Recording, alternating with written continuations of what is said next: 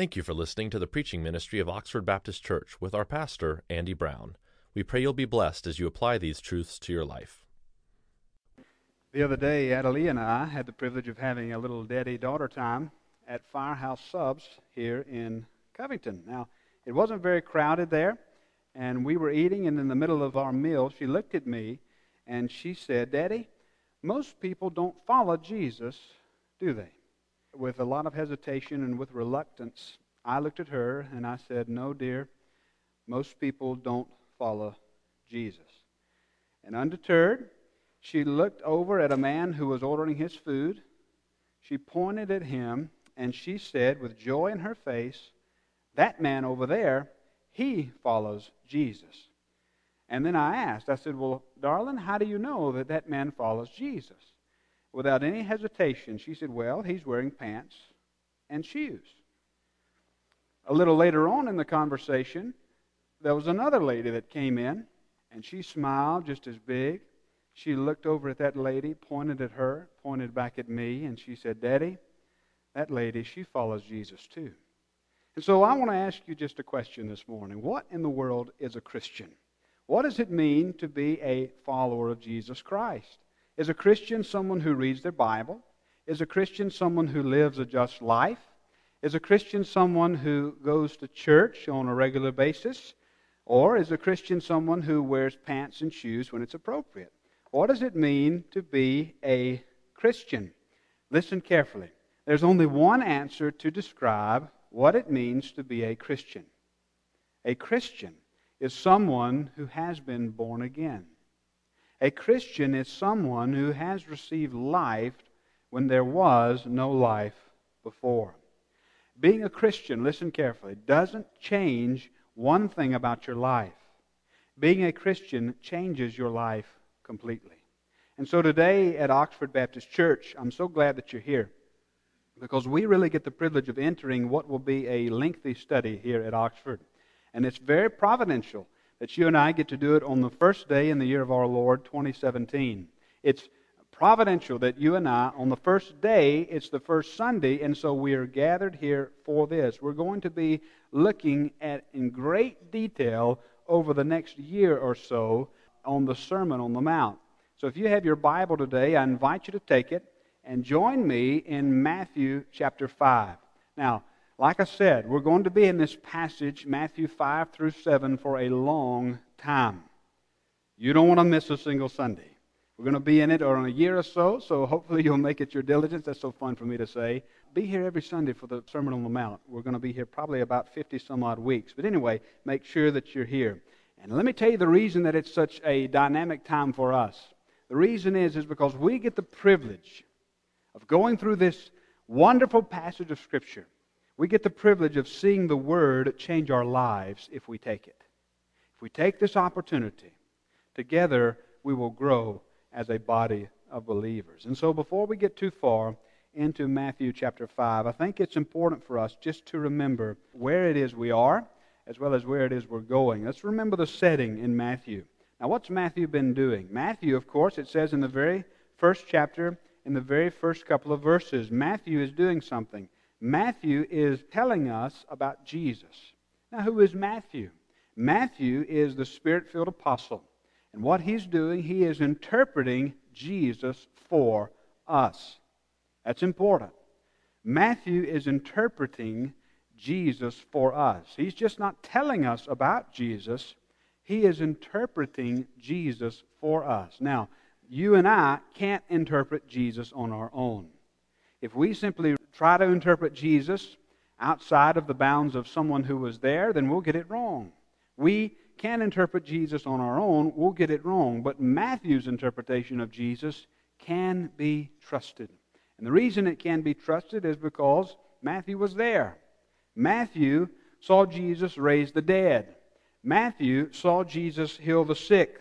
Matthew saw Jesus die on a cross. Matthew saw Jesus raised back to life. He saw Jesus ascend into heaven. See, Matthew, he was so close to Jesus that he knew what Jesus smelt like. He knew more about Jesus than any of us did. And he was commissioned specifically by the Holy Spirit to tell us what he saw, to tell us who Jesus is. And so this is exactly what Matthew is doing. It's important for you to view Scripture this way, because Matthew is not just recalling events. He's not just telling us about this time that Jesus went climbing up on a mountain and began to open his mouth and teach. Listen carefully. The Bible is a theological work. Matthew is interpreting theologically for us this one time in history where the eternal Son of God became incarnate so that he could come and seek and save the lost ones.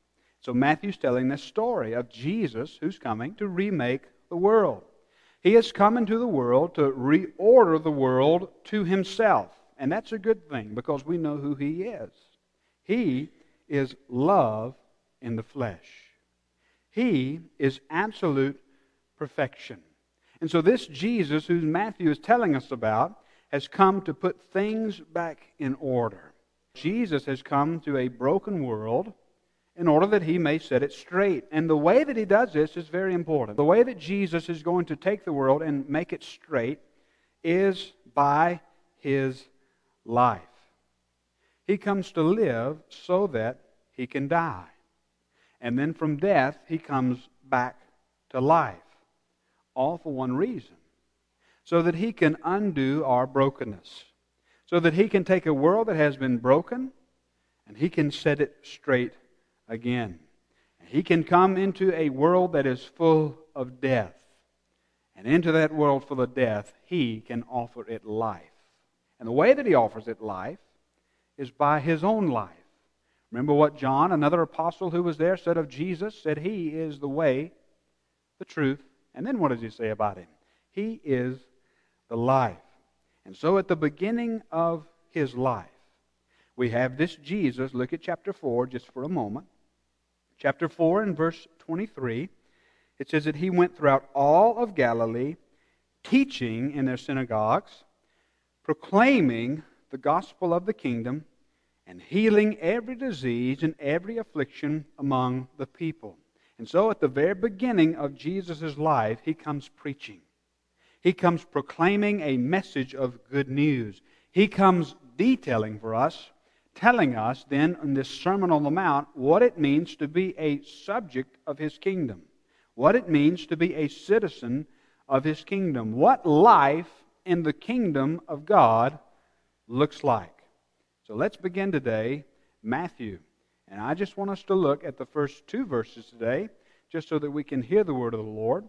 And then I want you to maintain your Bible there in front of you, because what I want to do is by the time we get to the end of this message, I want you to be able to go through. We're just going to hit the highlights, look at the divisions in the text, and try to figure out how the Sermon on the Mount is all put together. So have that Bible right there in front of you. But hear the word of the Lord from Matthew chapter 5, the first two verses. Seeing the crowds, he went up on the mountain. And when he sat down, his disciples came to him. And he opened his mouth and taught them. Let's pray together. Father, thank you for the privilege you give us of coming to this moment of hearing God speak to us. Thank you, Lord God, that you speak through your word. Father, I pray that as I preach your word, that it would be clear. That, Father, that we would not hear the voice of a man, but that, Lord, that this man would be faithful to proclaim your voice in your word. In Jesus' name we pray. Amen. And let me just say this, as we approach the Sermon on the Mount, I cannot emphasize enough, I cannot overemphasize the sheer weight of what it is that you and I are about to approach. There's a reason why we're going to be in this text for a matter of a year or more. There's a reason why I think that we're going to slow down and look very closely at this Sermon on the Mount, because this is so weighty and so important for us to understand, so important for us to get right. What this is, what we have before us, and you know this is true of the whole Bible, not just true of Matthew chapter 5 through 7, but true of the entire Bible. This is God's holy word, written for our instruction, written so that we may know what life is. And see, I think that as we approach this, we would do well to have the habit of the old church. And before we think too far about coming to a passage like this, before we think too far about approaching Scripture in some haphazard manner, we would do well to have the habit of the old church and approach Scripture on our knees. And find ourselves in humility as we do our diligence to hear the voice of God. And so today, in our hearing, we have God's Word delivered to us.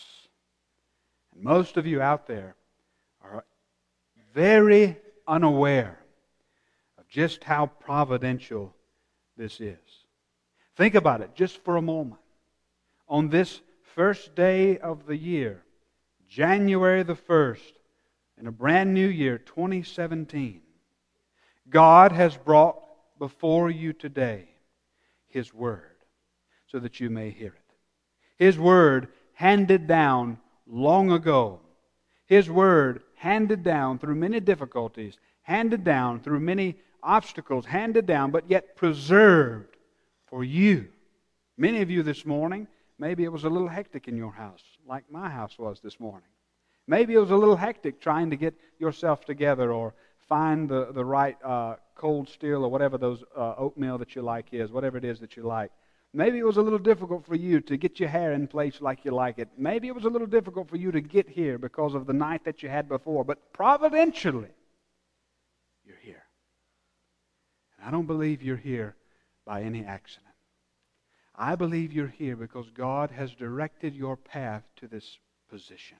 I just want you to think just for a moment. Let this sink in. Today, God has a word for you. The God of the ages, the God of the universe, today has a word for you. So let's do our diligence as we seek to climb the Sermon on the Mount. Let's avoid at all costs any superficial thoughts about worship.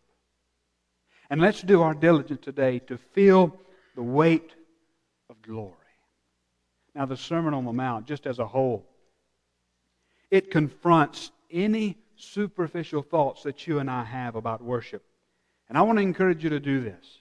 As we're going to be looking at this thing over the next course of a year or so, I want to encourage you to do this. Read through the Sermon on the Mount in one setting on a regular basis. Go through it. Read through it. And as you read the sermon, you will see beauty.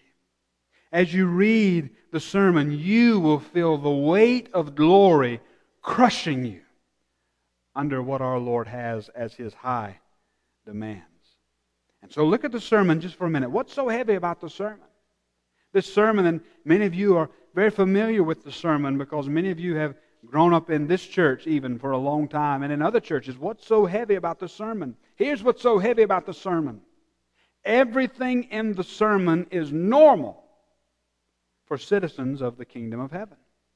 Everything that we see in this sermon is normal for everyone who loves Jesus.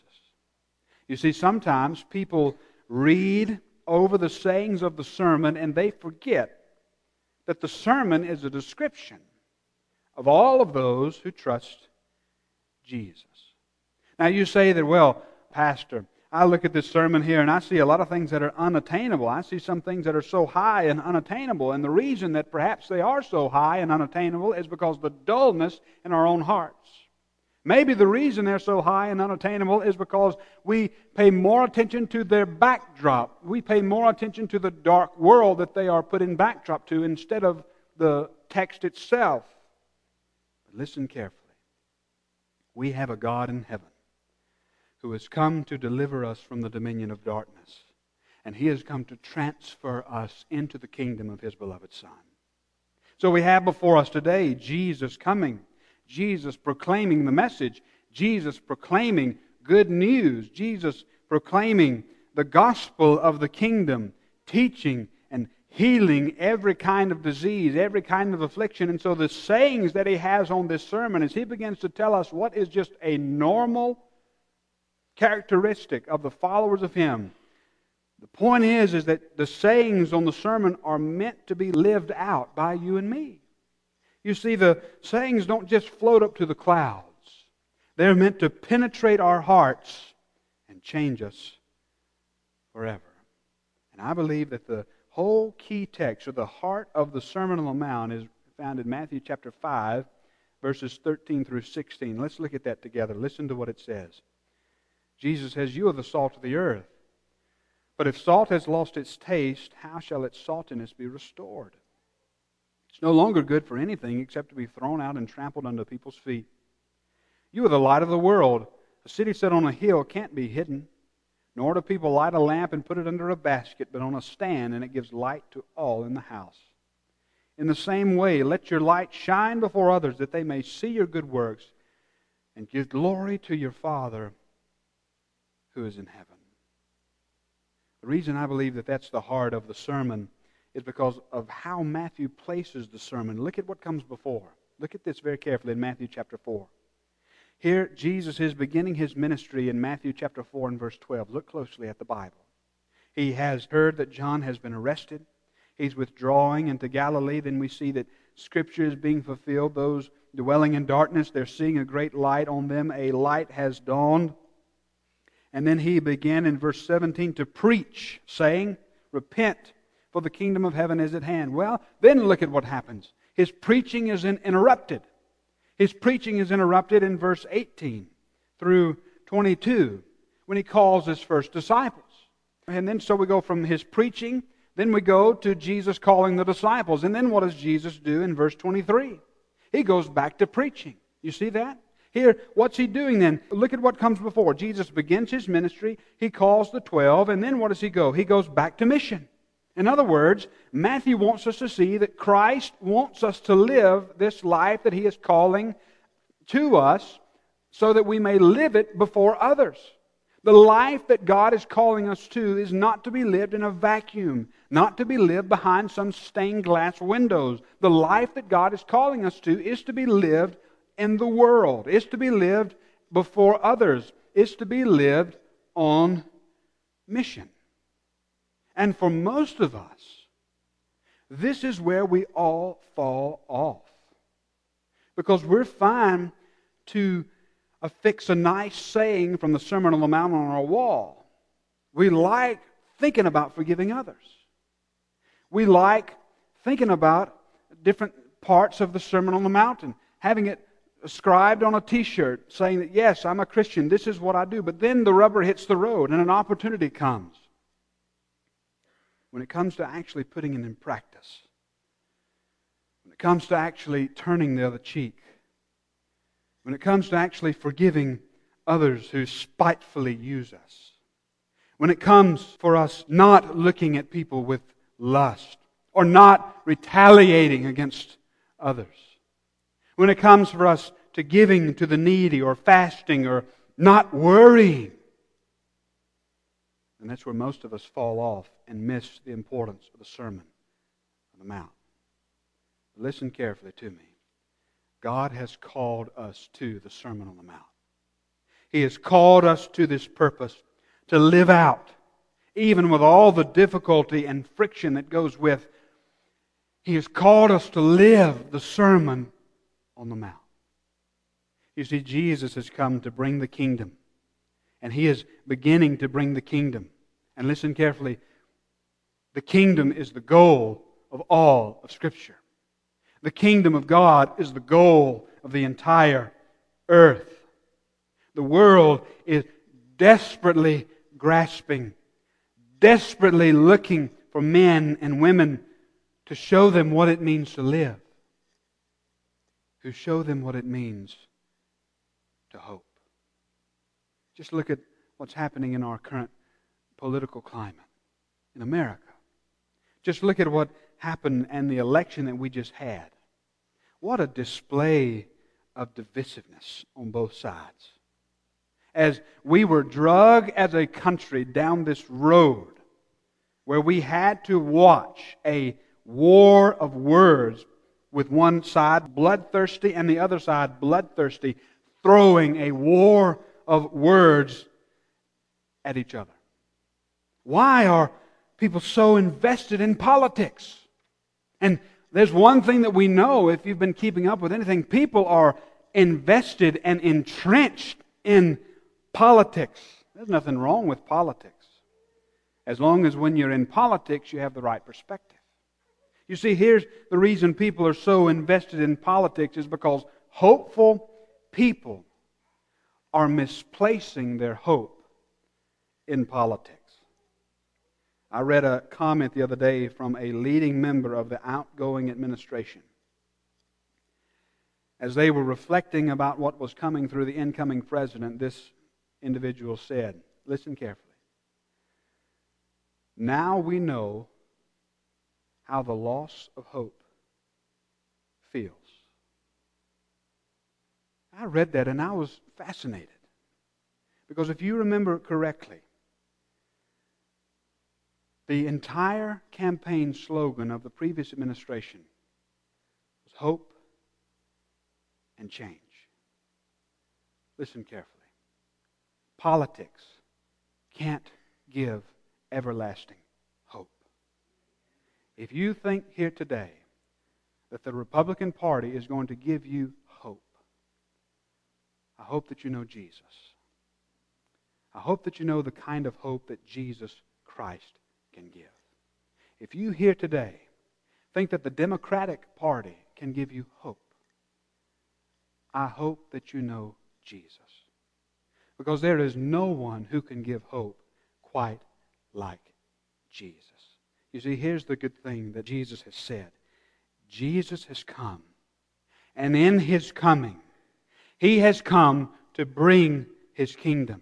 He has come to bring hope to the world. He has come to bring a kingdom that is everlasting. He has come to bring a kingdom that will never pass away. He has come to bring us a hope that we need. He has come to bring everything that we need. Everything that we could ever hope for is found in Jesus coming.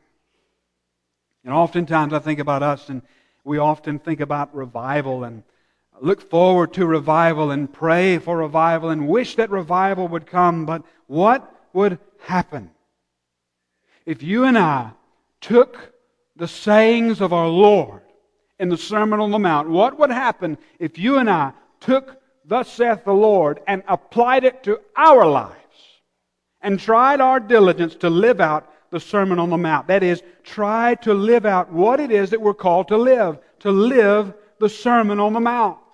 You see, this sermon is meant to be lived. It's not meant to be hung up on your wall somewhere or kept in a Bible and let it get dusty on your dashboard of your car. It's meant to be lived out.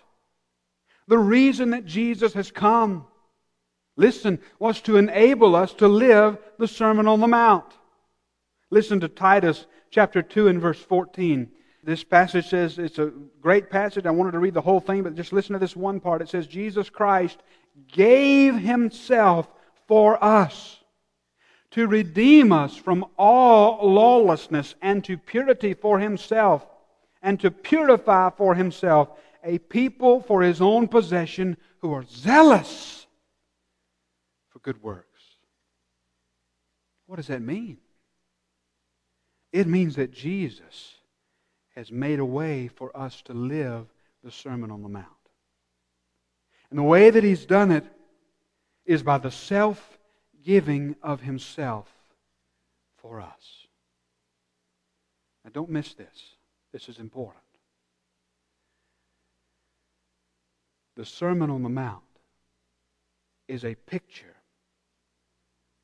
of who we already are in Christ. The Sermon on the Mount is a picture of who we already are in Christ, as well as who it is that we will be. You see, we look at the Sermon on the Mount, and it's not so much a picture of something for us to attain as it is a picture of what our Lord Jesus Christ has come to secure for us. We are told to live this way for one reason. Jesus says, this is who you are. This is the characteristics of people in my kingdom. This is living. This is what life is all about. This is the life that I have come to secure for you. This is the hope of the world. Salvation in Jesus Christ. Now, we have come this far, so let's quickly walk through the sermon so that we can see what life is all about. Number one this morning, if you're taking notes. Number one, life is only found in Jesus. Look at this, chapter 5 here very carefully. I love what comes first. This sermon strikes us because really there's nothing like it on the earth. Look at what comes first. Of supreme importance is what comes first. And what comes first? What do you have in your chapter heading? Now, I know I told you, don't pay attention to the chapter headings. They're not inspired. But in this case, I want you to disregard that and just pay attention for our sermon today at what the Bible says. So what comes first? The Beatitudes. Right away, if you know anything about the Beatitudes, or if you're making notes, write this down. If you've never read the Beatitudes before, the Beatitudes are a reversal of everything that we know. The Beatitudes are a reversal of everything that the world holds dear. And everything that the world holds dear is confronted by these just 8 sayings of Jesus that we call the Beatitudes. And I think that it comes first. It's of supreme importance. The reason why these Beatitudes comes first is because at the base of the mountain, if we're thinking about this sermon as a mountain itself, for us to climb, for us to get to, at the base of the mountain are these statements, these 8 statements that reveal the impossibility of this life that Jesus is calling us to. Look at this. Blessed are the poor in spirit.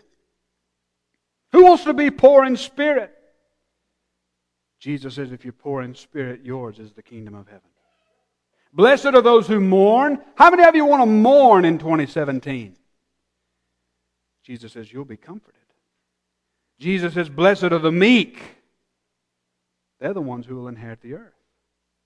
Blessed are those who hunger and thirst for righteousness. They're the ones who will be satisfied. Blessed are the merciful. They're the ones who receive mercy. The pure in heart. They're the ones who will see God. And on and on and on it goes. Showing us that this life that Christ is calling us to is unlike anything that we have ever seen, unlike anything that the world has ever known before, letting us know that this life that God is calling us to is an impossible life. It's not just, listen carefully, if you haven't gotten this, get it today. The Christian life is not just hard, it's impossible. You can't live it apart from being born again. You can't live it unless a life is given to you. You can't live this Christian life unless God enables you, empowers you by His Spirit to live it. And so what does He do here? He shows us this high mountain, but listen, He doesn't just say, all right, now go and get it yourself. He comes alongside us, takes us by the hand, gives us life, so that we can continue the climb. And if we're careful and we look at the Beatitudes reveal just how peculiar this life is. This life comes in contact with the world. And they play themselves out in real-world scenarios. There again, this life is meant to be lived. It's not just to be tucked under some bed somewhere so that you can pull it out whenever you want to. You're having a bad day, you just pull out the Beatitudes. I feel better about myself. I'm mourning now. This life is meant to be lived. And look at this. It plays itself out in real life scenarios like anger. You see that in chapter 5? It plays itself out in real life scenarios like lust, like divorce, oaths, retaliation, and then how it is we love our enemies. You see, here's the point of what I think that we need to understand, very important as a foundational truth. The only way for us to live this life is for this life to be given to us. The Christian life is not something that you can achieve. It's something that you're given as a free gift by faith through grace. It's a free gift that God gives us by faith through grace. We must receive the life that Jesus has given. Listen carefully. There is no life outside of Jesus. Life is only found in Jesus. So then we come to the close of chapter 5 and we enter chapter 6. And if you look closely at chapter 6, we get to chapter 6 and see that the life that we are called to is nothing more than a life that's filled full of seeking after God, depending upon God for all things. Number 2 this morning, life is depending on God for all things. Life is only found in Jesus, and this life is depending on God for all things. That's what it is, as Oswald Chambers used to say. We are those who obey God and leave all the consequences to Him. We're those who take everything that we do, place it in the hands of God's obedience. Whatever consequences come as a result of that, we take. Because our life is a life of depending upon God for all things. Now, you heard me say Oswald Chambers say that, and that's where he said it. My pastor, Charles Stanley, he says it too, and he says something else. He said the opposite is true. We like that. Obey God, leave all the consequences to Him. But Charles Stanley says the opposite of that is true. If we disobey God, guess what? We can leave all of those consequences to Him too. Living the Christian life is a life of depending upon God for all things. Look at this in chapter 6. What does this mean? It means when the rest of the world wants to call us away, we have our Lord calling us to life through the Sermon on the Mount. And look how it plays out. Look in the very first section. We do things of charity, not so that we'll be noticed by others, but so that we'll live a life pleasing to God. When we pray, we know that we have an audience of one. We pray for one reason, to please Him, to know Him. When we fast, we do so for one reason, God. And then look at this. We know that, as verse 19 through 24 of chapter 6 tell us, we know that Christ is the greatest treasure that we seek. And because we already have Him, verse 25 through the end of the chapter, because we already have the greatest treasure, we are not anxious about anything. You see, this is living. This is what life is all about. Depending upon God for all things. And then we get into chapter 7. And by the time we get to chapter 7, we know where we are. We're in the presence of God. We are those who have been taught that everything we do, life is living only when we live it to God. Only when we live it for God. So our entire direction by the time we get to chapter 7 has been turned, has been twisted, has been directed in one way to the right way, so that we know that there's only one thing that we do, and that is we are those who seek to live in the presence of God. You see, chapter 7 is there to remind us that true living is living in the presence of God. What does it mean? It means that we make it our ambition, no matter what, to be pleasing to God. Number 3 this morning, true living. If we're going to have true life, then it means that we have to live a life that is fully pleasing to God. So we know that as His followers, we are living for eternity. And the only reason that we want to live this way is clear. Look at the way the passage ends in chapter 7 and verse 24. The reason we want to live this way is because this is the only thing that lasts. We are those who are building our house on the rock. True living is living to please God. I love the way the Sermon on the Mount ends, as if there's any question in our minds. The way the Sermon on the Mount ends is so important. Look at it in verse 28 of chapter 7. When Jesus finished these things, these sayings, the crowds were astonished at His teachings, for He was teaching them as one who had authority, and not as their scribes. You see, we know that this is life because the author of life has come to us. We know that this is living because Jesus, who Himself is the way, the truth, and the life, has come to show us what it means to live. True living is living to please God. Life is depending on God for all things, and life is only found in Jesus. And so as we think about the Sermon on the Mount, if this is what living is, I wonder how much living is going on. If this is what living is, how much living is going on? Are you living this morning? What does it mean to be a Christian? A Christian is one who has life in the Son. A Christian is one who says, for me to live is Christ. A Christian is one who looks at the Sermon on the Mount and sees a portrait of themselves and then takes every effort to make the portrait that is set before them more clear in their own lives. As we think about 2017 this year, I want to just encourage us together as a church. Let's live this year. Let's not go through any humdrum routine that we've been going through before.